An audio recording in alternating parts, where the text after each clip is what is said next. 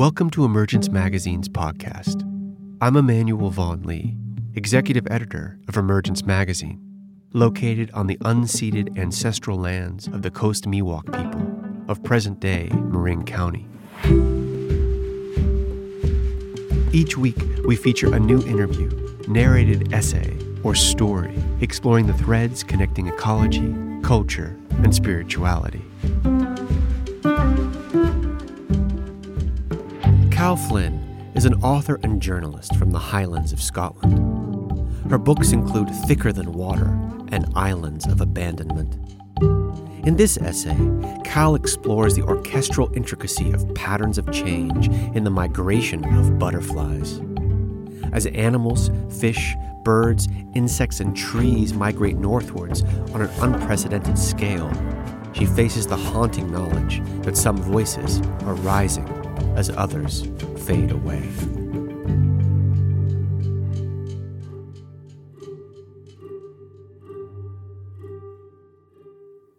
Scotland's Orkney Islands, where I live, occupy a kind of climatic border zone. I grew up only 100 miles or so to the south, but the difference between the 2 points is marked. As one travels north, one passes from a landscape of rough pasture, woodland, and fertile floodplain into the smooth, rolling countenance of peatland and blanket bog. The few trees that do grow here in Orkney tend to cower and hunch, braced against the wind. Fields are tussocked and marshy, rimmed with reeds.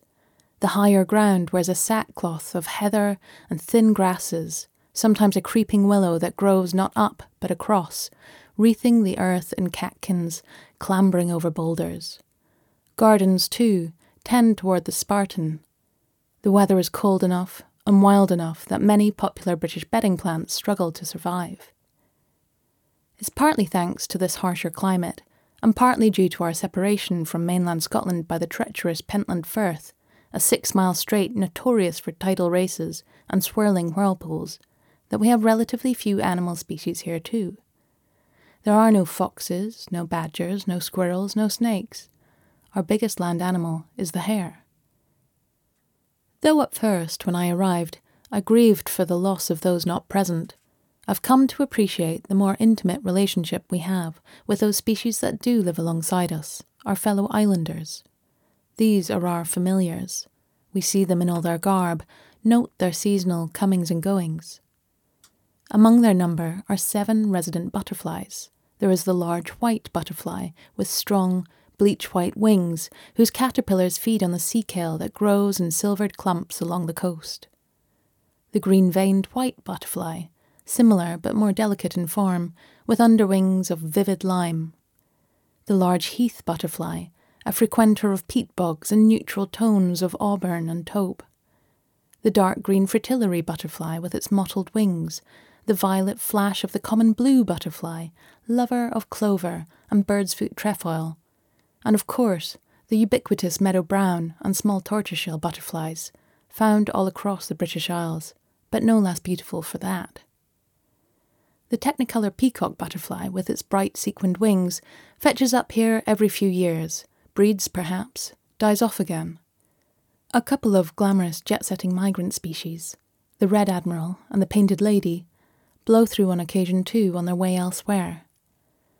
But these 7 species are the Orcadian baseline, and one might count them off as if from an attendance list. In fact, people do. Here, as all across the UK, and in many countries around the world, butterfly enthusiasts are constantly recording the presence, or lack thereof, of butterflies in their local patches, like so many school teachers taking attendance.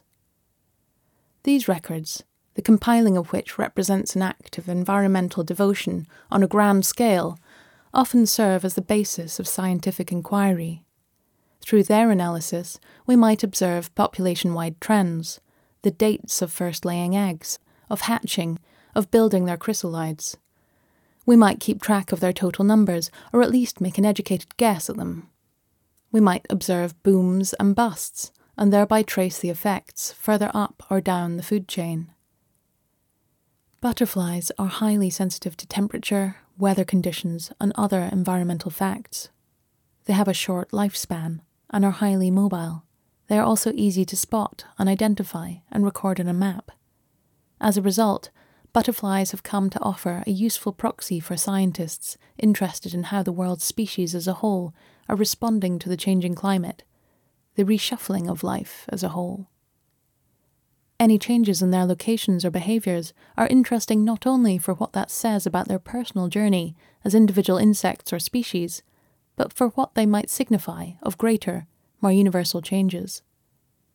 In 2019, there was a new girl in town. She was a pretty little thing, with ragged amber wings speckled with cinders. This was the comma butterfly, spotted for the first and so far only time in these islands. It's not unusual for new species to pitch up here unannounced. It happens among birds too. On a routine passage, they are blown off course and end up stranded on the nearest dry land. These lost souls are generally known as vagrants, that is, one who wanders from place to place without permanent home, and are usually one-offs. But in the case of the comma butterfly, we have reason to suspect this might be the first of an incoming flood, a brave pioneer venturing into the unknown. For, despite the comma's delicate appearance, she and her kind have been staging a most audacious land grab over recent years. One can follow it through the records quite easily. In the 1970s, the comma butterflies were resident only in the southern half of Britain, with a range extending through central England but not further. 2 decades later, they had colonised vast tracts of new land, expanding their territory north by more than 130 miles to the Scottish capital, Edinburgh. And in the years hence, they have edged even further through Fife, Aberdeenshire, the Highlands.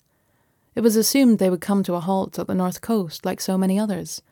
But then, there she was, a comma butterfly in Orkney, unmistakable. Just the one, so far. Or one that we know of, but it only takes a few wandering vagrants to happen upon one another, and there's your colony. And the comma has not been the only new arrival. Earlier this year, Orkney recorded its first ever speckled wood butterfly, a neat, rather dowdy little insect wearing dappled brown wings with pale fringing along the edges. It, too, has spent an expansionist few decades repossessing old lands throughout Scotland and laying claim to new ones. Butterflies, it seems, are on the march. One summer's day, you might wander down to the archipelago's southernmost reaches, South Ronaldsay's rocky headland, to look out across the firth. On a clear day, you can see the shadow of the cliffs opposite, the crags picked out in black, mainland Scotland. With a wind in the right direction, it's not such a leap. Even for a tiny, flittering insect, you might stand there for a while, in wait, like a welcoming party. All around us, the natural world is in flux. As temperatures rise, countless species are marching northwards into new lands. Tree lines sweep the land in slow motion, whole forests hitching up their hemlines and advancing. Species of all kinds trade seats, jostle for position, abandon long-time homes in the hopes of a better life elsewhere. Around half of the world's plants and animals are believed to be shifting their ranges in response to man-made climate change. Land-based species inch polewards at a rate of 10 miles a decade, that's 4.5 meters a day, while others climb heavenward, up the nearest peak, thus gaining altitude and finding chill air at higher elevations. Tropical ecosystems seem particularly affected. Compared to the inhabitants of temperate regions, tropical species tend to live within narrow thermal windows, which do not vary with the seasons. In 2012, researchers revisited the site of an 1802 study by Alexander von Humboldt on a glacier-capped volcano in Ecuador. 51 species of plant had shifted upslope by an average of 675 meters during the intervening decades. Others have found a similar pattern in reptiles and amphibians in Madagascar, birds in the Andes, forests in Siberia. Last year, scientists at the University of California, Berkeley, noted that myriad tropical species were already spreading northwards through the United States. While some may welcome manatees and sea turtles, they noted drolly, few look forward to the spread of Burmese pythons. A key disease-spreading mosquito, Aedes aegypti, has expanded 150 miles northwards per year through the US, and is on schedule to reach Chicago by 2050. The pattern is, if anything, even more notable in the sea, partly because the ocean absorbs most of the excess heat, and partly because the sea creatures are more sensitive to temperature change. The Atlantic cod, just as one example, has shifted northwards by more than 125 miles in the last 10 years. Researchers at Rutgers University have forecast that, if current rates of emissions do not slow, 11 species of fish will see their habitable range shift north by more than 1,000 miles by 2100. More than 100 other species will see theirs shift by more than 500 miles over the same period.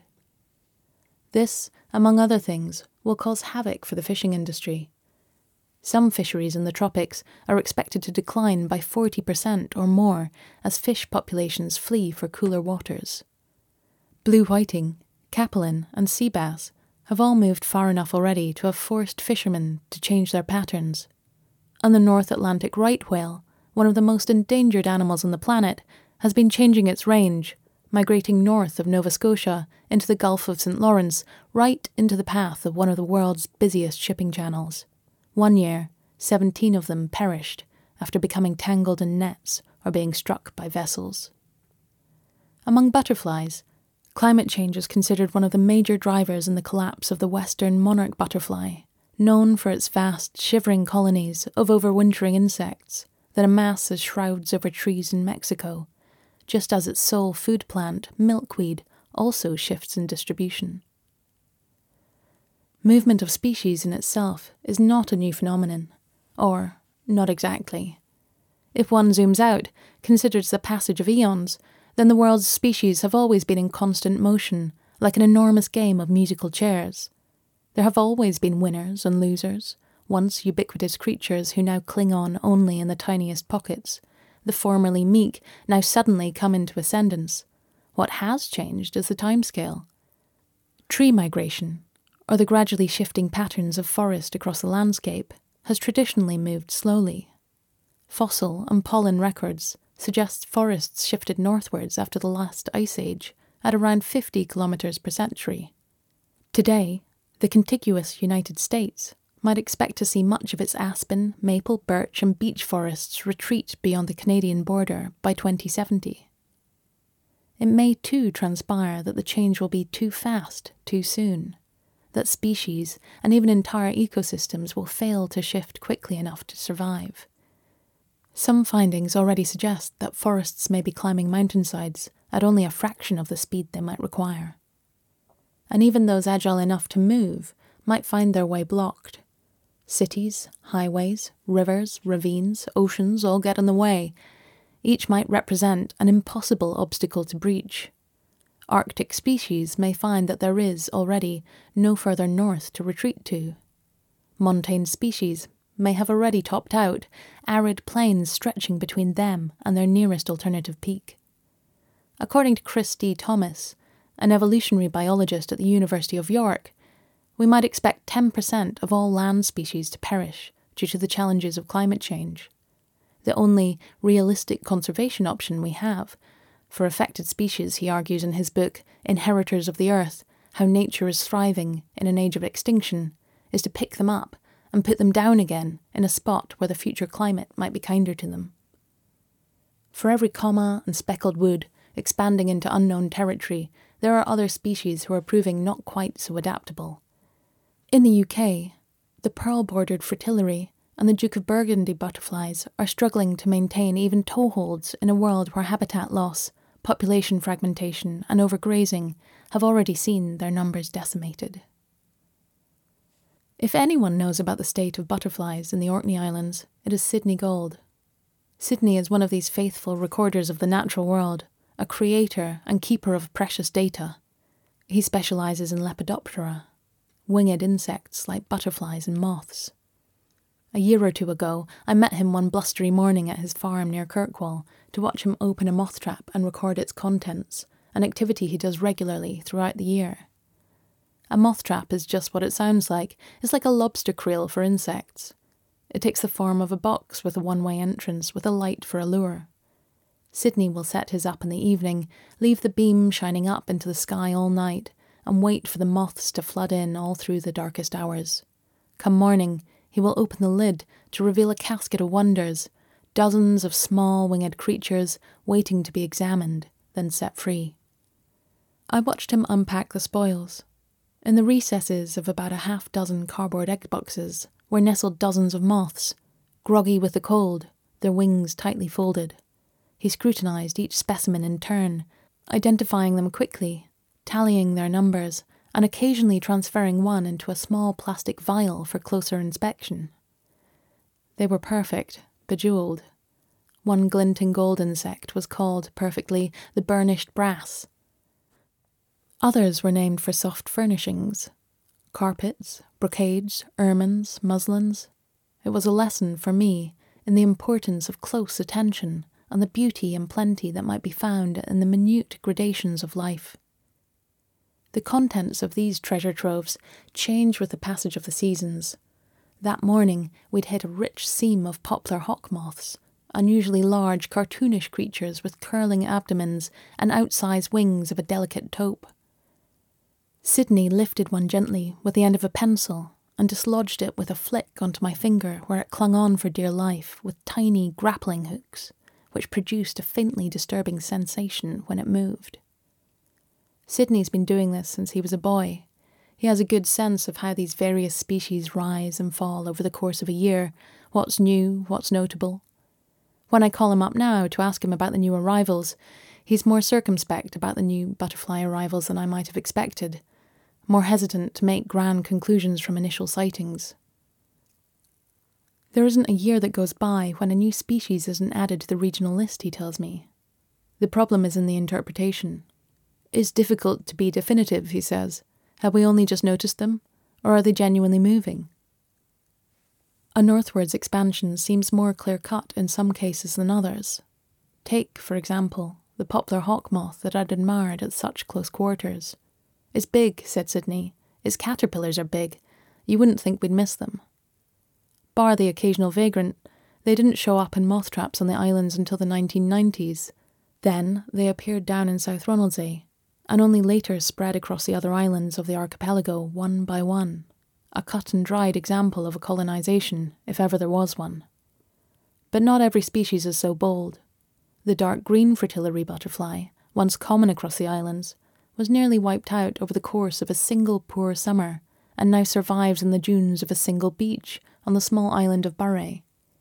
They don't like crossing waters, says Sydney. Not ideal for an island land grab. Others, if found in a particular area, won't move more than a couple of yards. That's how limited their range is. If they're in a wee hollow, that's it. That's their world. Compare this home bird to the globe-trotting painted lady butterfly, which migrates en masse each year from North Africa to the Arctic Circle and back again, a distance so vast that no single butterfly could see both the starting point and end point. A migration is a multi-generational event, 100,000 insects blowing like a cloud over the land for thousands of miles, each individual viewing only a tiny portion of its species' great journey. In other words, butterflies are many and multivarious. One has to be careful not to overgeneralize from a few sparse sightings. But it does seem that many species of butterfly are moving their home territory, and that those able to do so are likely to be the species that benefit most from the changing of the guard. The butterfly and moth records tell us not only where certain species might be found, but when. As winter rolls into spring, and spring into summer, the assortment of species that turn up in a moth trap will cycle with the seasons.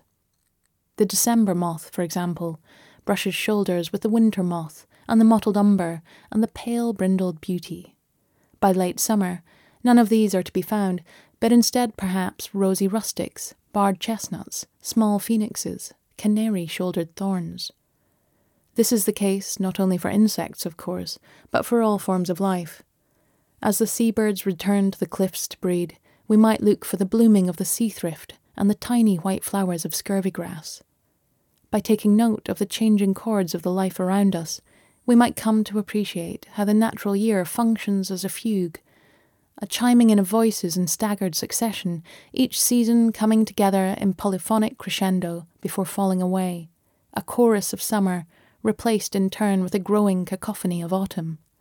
On it goes, in a never-ending cycle. We call this phenology, the study of the timing of natural events. To come into contact, species must neighbour one another not only in space, but in time. When species have evolved together over thousands of years, their codependence can be tightly intertwined with the seasons. Butterflies might emerge from the chrysalides just in time to feed upon a specific flower just come into bloom. A caterpillar might feed most efficiently on the sweet, soft growth of spring. The orange tip butterfly, for example, feeds only on the flowers and seed pods of its host plants. The availability of this foodstuff forms a crucial month-long window, and the orange tip will, as a result, fly relatively early in the year compared to other butterflies. Swedish researchers have found that the butterflies are flying earlier, in conjunction with the earlier flowering seen in their host plants. The orange tip, in other words, is adjusting its body clock to fit in with its necessary counterpart species. But not all forms of wildlife will be so adaptable. In Hokkaido, Japan, for example, researchers have shown that early snowmelt can cause early flowering in wild plants, too early for their wild bee pollinators to have emerged from hibernation. Without pollinators, the flowers cannot produce seeds. The onset of rapid climate change thus presents a second risk factor. Species that rely upon one another might fall out of phenological sync. These are nature's missed connections.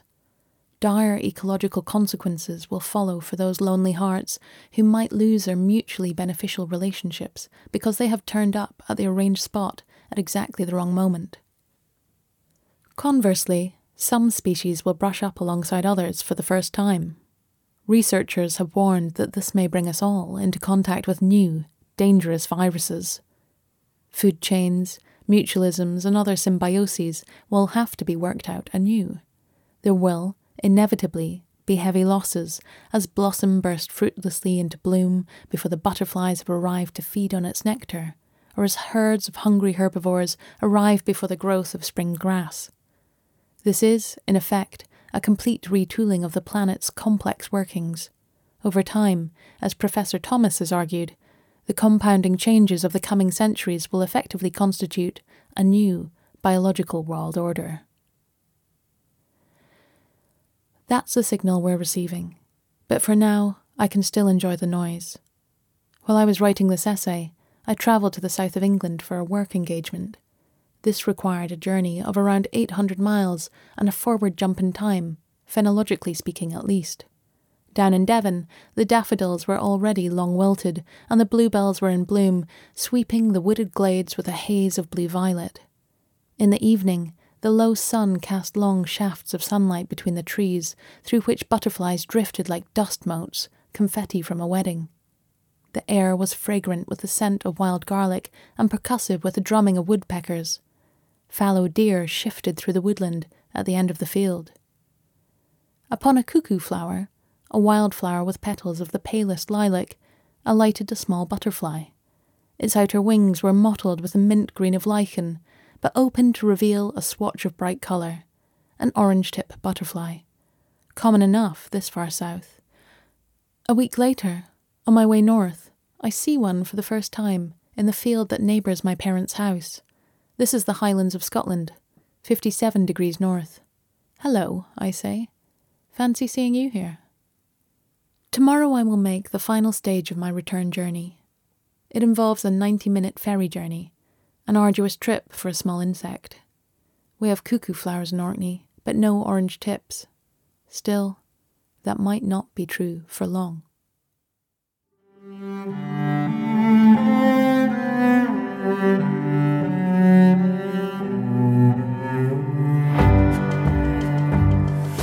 Emergence Magazine is an initiative of Kalliopeia Foundation.